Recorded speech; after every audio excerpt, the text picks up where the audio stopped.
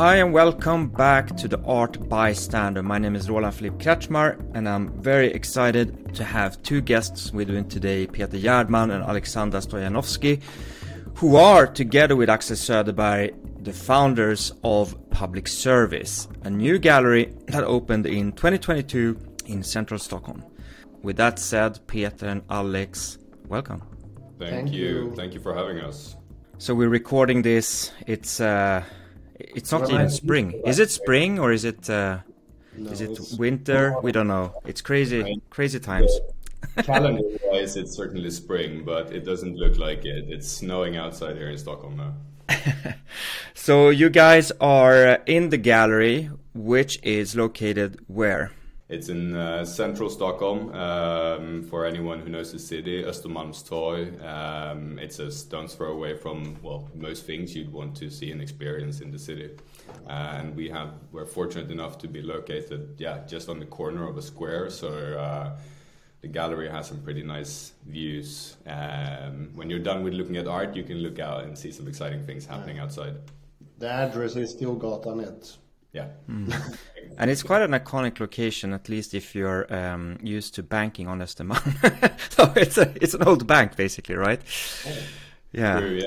We go over Handelsbanken's old space here, and they were in the gallery for over 100 years. Yeah. And it's a bit of a homecoming for me because my first job after school was actually at Handelsbanken.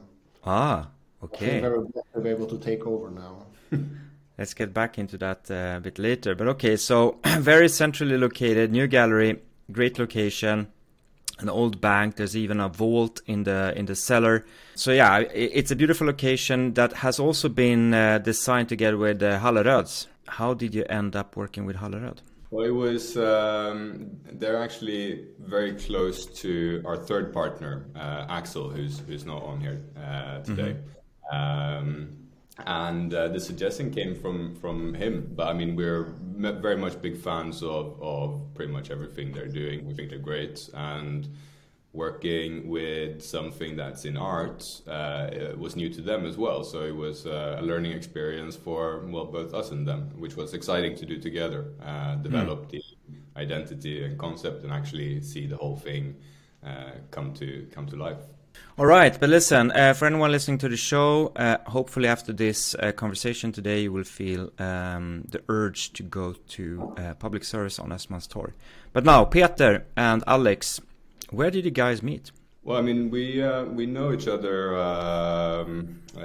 from the past, and then we've also worked before. Yeah, no, we can say we're both from Skåne. We're both the same age. We kind of we grew up from like 15 minutes away from each other. Yeah. Yeah. So any international listeners, Skåne is the southernmost tip of Sweden, very close to Copenhagen. That's where we're from. So you guys knew each other from childhood, basically? Not childhood, but we had our paths had crossed. Yeah. But then I was abroad for a long time, and then after coming back. Yeah. So when Peter moved back with his wife from London, and that's when we started hanging out here in Stockholm. And then the whole idea came about to open our own space. Yeah, exactly. We that's been a little seed that was planted quite early on and discussed and dreamed about, and now we're here. You worked at CFL together as well, right? It's true. Yeah. Yeah. So was that kind of the moment where the pivotal moment where you decided we can do this better? Well, those are your words, right? Yeah, of course. No, but we were talking about something that was to us a pretty clear idea of what we wanted to do, and I mean it was just something that we were excited about. Well, starting this thing that Public Service now is, and that grew obviously a lot when we were also working closely together. We were talking about it quite a lot. Yeah. So you could say that. But also kind of the first thing that we connected over instantly was our passion for art, passion for collecting. Yeah. I mean, I think if we're not passionate about art, people would distrust us in terms of running a gallery. Well, yeah, makes sense. So, I mean, Peter, you have an international background. You worked at some auction houses, right? And can you explain a little bit your kind of background in the art industry? Sure.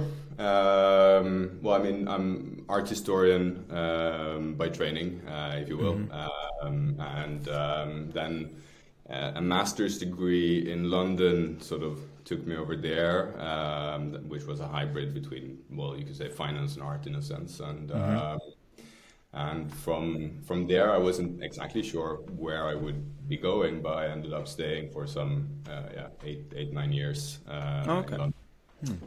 Working, as you said, with a couple of the big auction houses in various types of roles, and also worked with research and art market analytics. So I've been kind of for a while I was on the intersection between the worlds of art and finance in a way. Yeah, and this is one of my passion topics as well. So let's get back to that a bit later. Want to unbox a bit your view of the art market. Let's see where we get with that. But how come you moved back to Sweden then?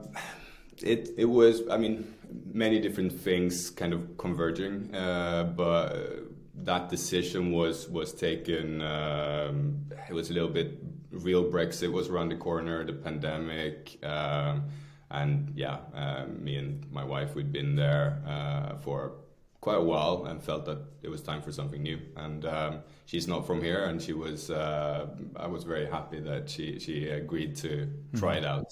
Sweden, that is. And Alex, what kind of took you into the art world? I have a completely different background. In my previous life, before working at the gallery here in Stockholm, I was a banker. I have a corporate finance background, and I used to work with taxation. So the thing that brought me to this world was the sheer passion of it. I've always been very passionate about art, and ever since like a young age, I've always been able to go to museums and galleries. So and then I met one of the owners at the previous gallery, and we together like hit it off and decided I should go and work for him. And that's kind of the... Yeah, because that's basically my question. Like the art world can be, let's say, a bit traditionalist. So opening up the doors for a banker or financier, how was that? I mean, I don't know. I'm not really sure that I agree with you. It's kind of like I think the notion of it is that it is conservative. It's like just here in Stockholm, there are a lot of galleries that have a corporate finance background. So I don't know if I agree that it's so conservative as you say. It's like we were basically running a company, and like we just happened to dealing with art rather than something else. A banking background is always a good idea, I think. Peter, what do you say? I'm not sure banking background is the only thing but no, I mean various sort of other business areas. There are a lot of examples here and elsewhere in the world where people they're bitten by the art bug, and maybe a passion that turns into something else, and then you end up running a gallery all of a sudden. But can I ask you, I mean, so where you basically worked together at CFIL, that's not really a gallery, it's kind of more of an art dealership, and now you're running a gallery. What's your view on the difference? And why did you decide to run a gallery, not an art dealership? Or is it an art dealership? No, it's a gallery. We are planning to work with representation, which is the big thing, sort of the big difference between the two, I'd say. So a gallerist works first and foremost for the artist, whereas a dealer has many different sort of people's need to tend to. Yeah, but I think that the easiest way to kind of to describe it is like as Peter said, like as a gallerist, you're always the interest of the artist. As a dealer, you're usually the interest of your client, which is the buyer or the seller. Yeah.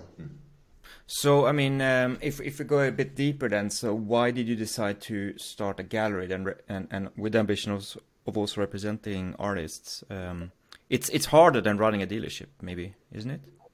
And there are, I think, different challenges to the two sort of models in a sense. But at the core of it, I think we are very passionate about the artists of our generation. And if you want to work with them and want to work with them long term, like be a part of their development, their growth, and help them come to their true full potential, then it's a gallery that you should be, because then it's a partnership. You hold hands and you sort of build something together with the artists. A dealership wouldn't really do that in the same sense. I must be honest, kind of reading about it and kind of speaking to people. It's not speaking to you guys, which I'm doing only now. It was a bit unclear to me whether it was like a proper gallery or more of a dealership. So for us, so if you go onto our website, let's say, like, there's not going to be represented artists just yet, because we've said to ourselves and to most of everyone we're working with now that we need to also prove ourselves for a bit before it's fair to ask anyone to sign up with us. So we have a lot of people, like the ones we've already worked with, and some we're sort of in discussion, and the plan for the future sort of exhibitions where we have a lot of interest of people working sort of more long term with us. But I feel it's only fair, or we feel it's only fair to show a little bit what we're worth before asking anyone for that commitment. Yeah. So before we talk more about the artists that you have shown and will show, you have a third co-founder, Aleksandar. So is that an old friend, or how did you kind of end up doing business together? How did we meet? We met through common friends, actually, and then we just kind of like start the whole idea, notion of doing something, the three of us together, and kind of grew naturally. Yeah, it grew naturally, but it was also, sorry for the expression, but a little bit love at first sight. We had a lunch. I think it was the second time you discussed this project with him, first time for me. And literally over that lunch, we shook hands and said, we'll open a gallery together. Yeah. That's fantastic. So what brought him to this? I mean, the passion for art? Yeah, he's always also been very passionate about it, and the ambition has always been there, but he is a kind of, it's hard to Yeah, it's a personal thing. Yeah. I mean, primarily for him, he collects. He's very passionate about that, and now, so he'd had an interest in being, let's say, involved in the art world, but that was never going to be, him doing it. So he wanted to find an interesting way of a partnership. Yeah, a partnership. Yeah, for the listeners, Aleksandar is one of the owners of Nordiska Galleriet Group, so basically a group of furniture store, ad agency, furniture production, Dusty Deco. I mean, there's a lot of different companies in the group, and I guess there's also this kind of potential of collaborating across the companies, or maybe not. But also for us, it's an incredible luxury to be part of a bigger picture, a bigger family that Nordiska Group is. So together with Axel, me and Peter, we have kind of have been able to have this kind of collaboration together. Yeah, we've set out on this journey together. All right, but listen, if we go back to the gallery and the arts, you've exhibited Oliver Sundqvist, Gianni Politi just finishing off that exhibition last week, right? And now you have Sally Kindberg exhibiting from next week onwards. But if we go through these three artists, is there like a common thread to these three from your point of view? And they kind of fit into our program that is very international. There's a lot of young mid-career artists that we're gonna work together with that usually have never shown in Scandinavia or Stockholm before. Yeah. So I mean, for Oliver, the first artist we exhibited with, he's Danish. He's obviously exhibited in Scandinavia before, but this was the biggest sort of Swedish show. And then Gianni Politi, an Italian artist, is never exhibited here before. And now on to Sally, who's actually Swedish, been living in the UK, in London for a long time, and she's never exhibited here. So this is the first. It's a homecoming in a sense for her. Yeah, she has an MFA from Goldsmiths in London, right? So how did you kind of end up meeting her, for example? I mean, was there like through a network, or how do you scout artists?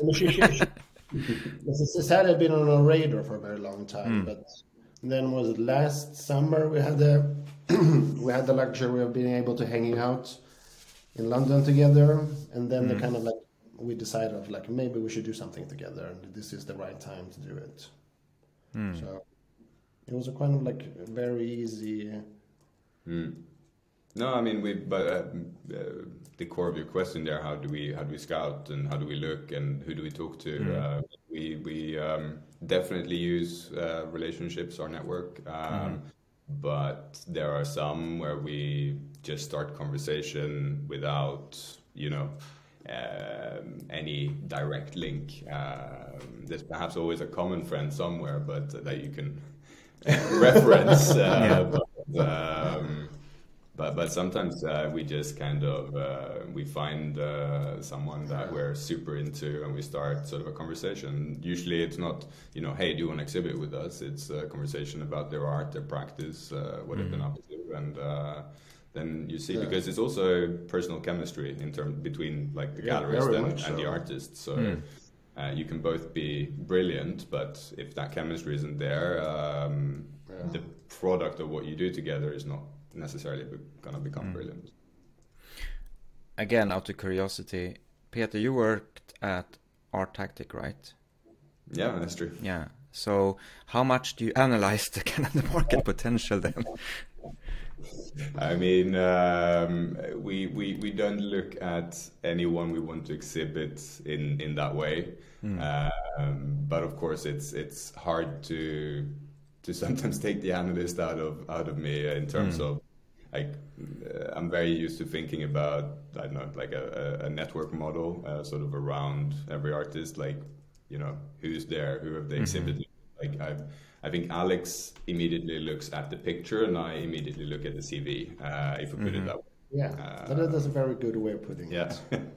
But I think it's also it gives the artist security, because obviously at the end of the day a gallery is a commercial platform for the artist, right? So if they can feel that you're really looking at it from different angles, and especially the commercial angle, it must give them security. So I mean, I'm very positive about it, but I would assume that, let's say, some more traditional galleries without the analytical or financial background might be a bit skeptical. Well, I mean, it's just analytics in that sense is perhaps what you used to call research, and I think there are few like galleries that have been around and are become successful where research is not very much a big part of what they do. If I'm totally honest, and that comes with everything from looking at the artist to sort of where you might identify opportunities to exhibit in terms of institutions, biennales, and so on. Like it's all based on some sort of research, right? Yeah. And Alex, I mean, from your then, let's say, aesthetic point of view, what do you like? Is that even a question I can ask? I don't know. Yeah, and is that a question I can answer? But for me, it's usually a gut feeling. It's kind of like either you feel it or you're not. For me, it's kind of like it's hard to analyze it in a more kind of intellectual way than that. Either you feel something when you see it or you don't, and when you do, you want to continue on working with this person. Yeah, that's kind of like the easy way of putting it for me. It's kind of like an emotional action with what you see. Yeah, I think for me the same thing is when I see something that I haven't seen before, when I feel that there's a new language in a sense, like because everyone is obviously borrowing in terms of, I mean, in the art world, like there's always references to the past or inspirational artists and so on, but some like those few precious moments where you see something that's just like, wow, this is true. It's new. I've never seen this way of expressing yourself before. I mean, that's usually what gets me going. So I mean, Sally, she's done a lot of shows. I mean, a long list of group exhibitions globally from, I mean, all over the world. She's done, if I count, around 10 solo exhibitions also around the world. But what draws you to Sally then? What's in her kind of art that makes you tick? I mean, I would say like I love the fact that she kind of like plays with the kind of high and lowbrow culture of the art world in paintings. Mm-hmm. She's primarily a painter, right? So yeah, and she paints very figuratively. Mm-hmm. Humor is a lot for me. She's very smart. She's very intellectual, but she kind of like uses her paintings as a kind of fun gateway to that, to make fun of it. That would be an easy way of and everyone else will just have to come and see it to understand what Alex has said. I mean, again, this is not kind of any criticism, just a reflection that your 3 exhibitions now are very Instagram friendly. Is that like a strategy? Thank you. It's music to my ears. Okay. If we put it this way, it's certainly not a requirement when we look for artists to exhibit or work with. I think Oliver might be the one where we can say that we definitely talked about. So that was our opening show, right? And that is, we talked about that having to be something that is a little bit too bold. That translates well on picture. Yeah, but not just on picture, just in general. Like it's that kind of a little bit too much, a bit too bold, a bit too colorful, perhaps for the Stockholm Swedish taste. Yeah, but I mean, I would say that today you have to also stand out, right? It's hard to run a gallery. It's hard to be an artist. So any kind of visibility is good, right? Yeah. But I would say also perhaps we picked this discussion up when we've done a year. A bit hard to say after 2 shows and the third one coming, especially as you haven't seen it all, I mean, what we're going to be exhibiting in the future. Yeah, so is there something you can tell us, I mean me, the audience, about the future program? Well, we could say, so now this spring, leading up to the summer, we have, after Sally, an American, New York-based artist called Kevin Claiborne. Who's coming next. It will be a little bit different from the most recent 2 in terms of it being a little bit more on political side in a sense. And then following on Kevin's show, there's a group show that is curated by sort of an external person, a friend of ours who's been around in the art world quite a lot. And that is something that we're planning on having as almost like a regular thing to invite someone from somewhere else for like perhaps one of the exhibitions each season, and just open up the space to be an interesting platform for an exchange of, you know, exhibitions, expressions, and so on. So that could be another gallerist that might do a care off, or it could be some tastemaker or curator. Or just someone in the industry, sort of. Yeah, well, I like that approach, definitely. And I'm also very happy about Kevin Claiborne, an African-American artist, conceptual artist. I'm not, I don't know a lot about him, but I've at least heard about him. And I applaud any gallery in Scandinavia that kind of brings in international art, and especially from, African-Americans or other kind of non-white communities. So that's going to be very exciting. Great. Well, we look very much forward to Kevin's show, but first now we have Sally's opening in a few days. Yeah, great. So, what date does it open again? Sally opens on the 31st. And 31st. Yeah. Yes. So for anyone listening, 31st of March until 28th of April. Fantastic. Great. So you're going to get all the links also in the show notes. But now I'm curious about the art market. So Peter, now you have to open up your brain here. So what do we think about the art market? You worked at auction houses, and there's a lot of criticism in the art world, especially from gallerists, because auction houses are also now doing first party sales and, not even representing artists, which is kind of weird. But there's a big shift basically in how money is flowing in the art world, where the auction houses are taking over more and more. And I'm also seeing a lot of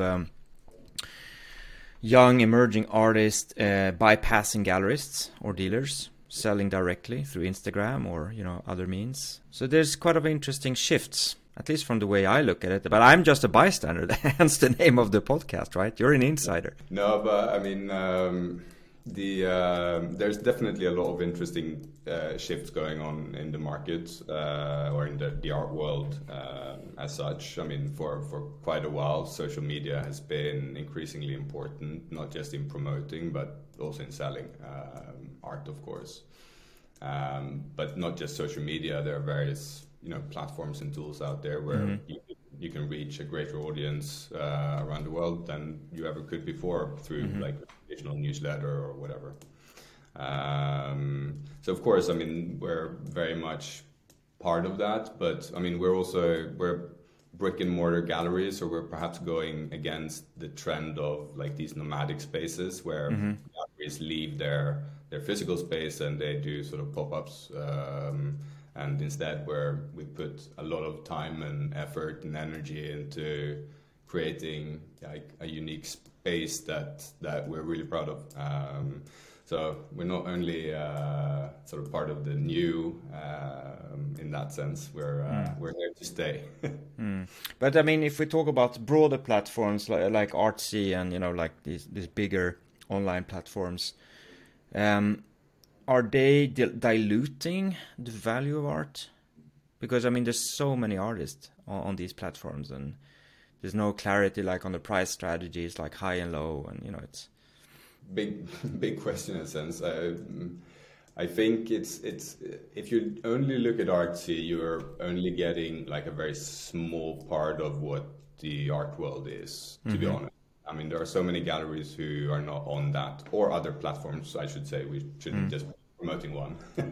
But it's an interesting tool for like searching around. You can get a pretty quick sort of understanding of what certain galleries are showing, what their sort of aesthetics or identity is, in a sense, by looking there. And obviously, if you have specific artists you're interested about, you can go on sort of seeing where they are, where they're exhibiting. Relative visibility now is for the first time ever is much easier to find what you like than it's ever been before. So it's true. We always see it as something that helps us. But I guess that's also why auction houses have become so big, because it's let's say a traditional arena for buying and selling art, but then again, we've seen examples in the last 10-20 years where basically the value of artists have been slashed because it just doesn't pick up on the auction house market, and that's also quite complicated. But then on the other hand, if you're just looking at the numbers and analytical and let's say very rational about it, you could say, hey, well, it's the kind of the market who decides the value. But it's the same on the secondary or the auction market. The reselling of works, in a sense, like that is it's not giving an accurate picture of the sort of art world or art market either. That's one part, and for like the really big international artists, then of course it's in a way a good sort of indicator of a fair market value or a market value of an artist. But for many younger artists, like there are some you just never see at auction because like no one wants to sell them.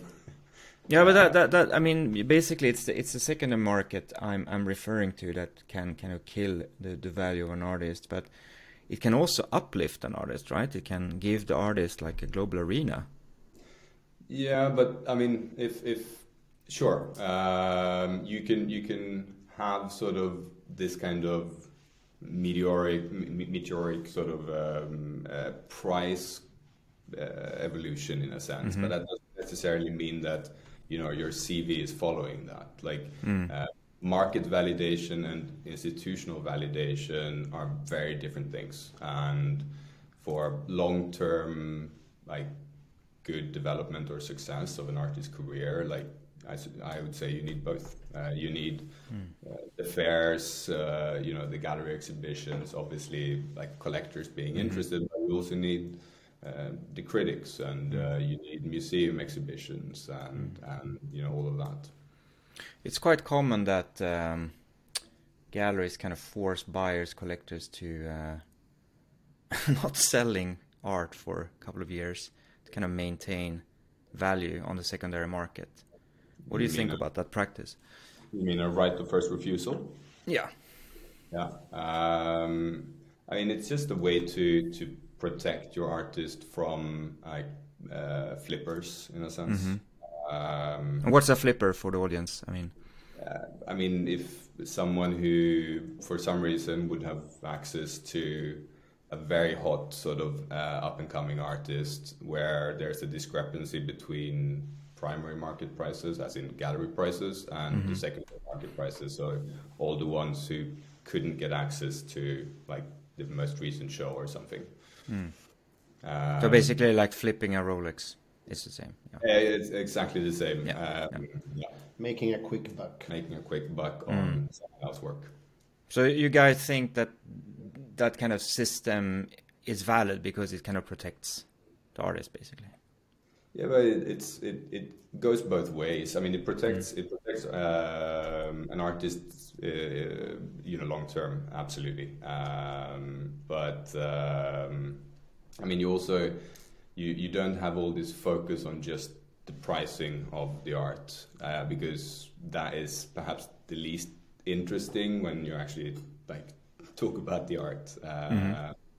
So sometimes it can be, way too much focus on these explosions, and it's all just prices, on how much it's sold for, and so on. Alex, I mean, how much do you think this impacts the creative process of an artist? The whole, market element and pricing. Well, obviously, like an artist doesn't live in isolation. They're very kind of also affected of kind of outside speculation of pricing, like everything else. As Peter said, I think it's like a very kind of useful tool to protect the artist from kind of people interested in making like flipping works and making a quick buck out of it. Yeah. So what inspires you? Just like a general question. It could be even outside the art world, but where do you draw inspiration? That's a good question. To be honest, right now, biggest inspiration is coming from all of the artists who actually put their faith in us before this space was here, when we didn't even have a website, when all we had was a blueprint, a vision, and an idea of what we wanted to achieve. That was we're very grateful for them putting their trust in us, because literally everyone now, and some in the autumn as well, like they agreed to do a show with us or to work with us long before there was a space and a program and a website and anything. So that's definitely some inspiration, for sure. Yeah. And the artist energy kind of wears off on you as well, when you kind of feel how passionate they are. Kind of like helps you re-energize every month. Yeah. So if a listener is smitten by the art bug, but has, let's say, zero experience in collecting, how should they start? It's usually always like to educate yourself, to go and see as much as you can. Yeah. These days, at least go into a gallery still for free. Yeah. And I think when was that a political comment about the museum? No, but I mean, I think and educate in that sense is not that you have to, go to school, or it's not about reading art history books. It's just about seeing, talking, experiencing, being immersed in, an exhibition here or museum show there. See as much as possible, and talk. I mean, we're here to talk about the art, and I'm pretty sure that every other gallerist in the city and around the world would say the same thing. Yeah, that's so interesting. I mean, I've been speaking to a lot of friends in the gallery space about this, the kind of the prejudice about the white box of the art gallery, that where the very difficult staff sitting there, not smiling and maybe not even saying hello to you when you enter, and kind of it feels sometimes a bit of a hostile environment. But at the end of the day, I mean, as you say, you're there to educate, to help, to coach, to also sell. I mean, is it really a hostile place? I've heard it before. I'm always very intrigued when people say kind of they feel scared, or it's a hostile environment. Like, what makes it? Yeah, is usually just the lighting. It's too bright. We're getting older, Roland. We need to have the harsh lights. But it's good to know that you guys are at least very open for visitors. I think this conversation could go on forever. There's so much more I would like to unbox, but it is quite of a short format, the Art Bystander. So Peter and Alex, I think it's been good to getting to know you. I'm very happy that you have opened your space in Stockholm. I think it brings a lot of new energy to the scene, so that's great. Thank you. And I'm very much looking forward for Sally Kindberg, opening March 31st, running until April 28th at Public Service Gallery, Östermalmstorg 1. Right. Great. Fantastic. So, with that said, thank you, Alex. Thank you, Peter. This was the Art Bystander. My name is Roland Philipp Kretschmar, and see you soon. Thank you for having us. Thanks. Ciao. Ciao.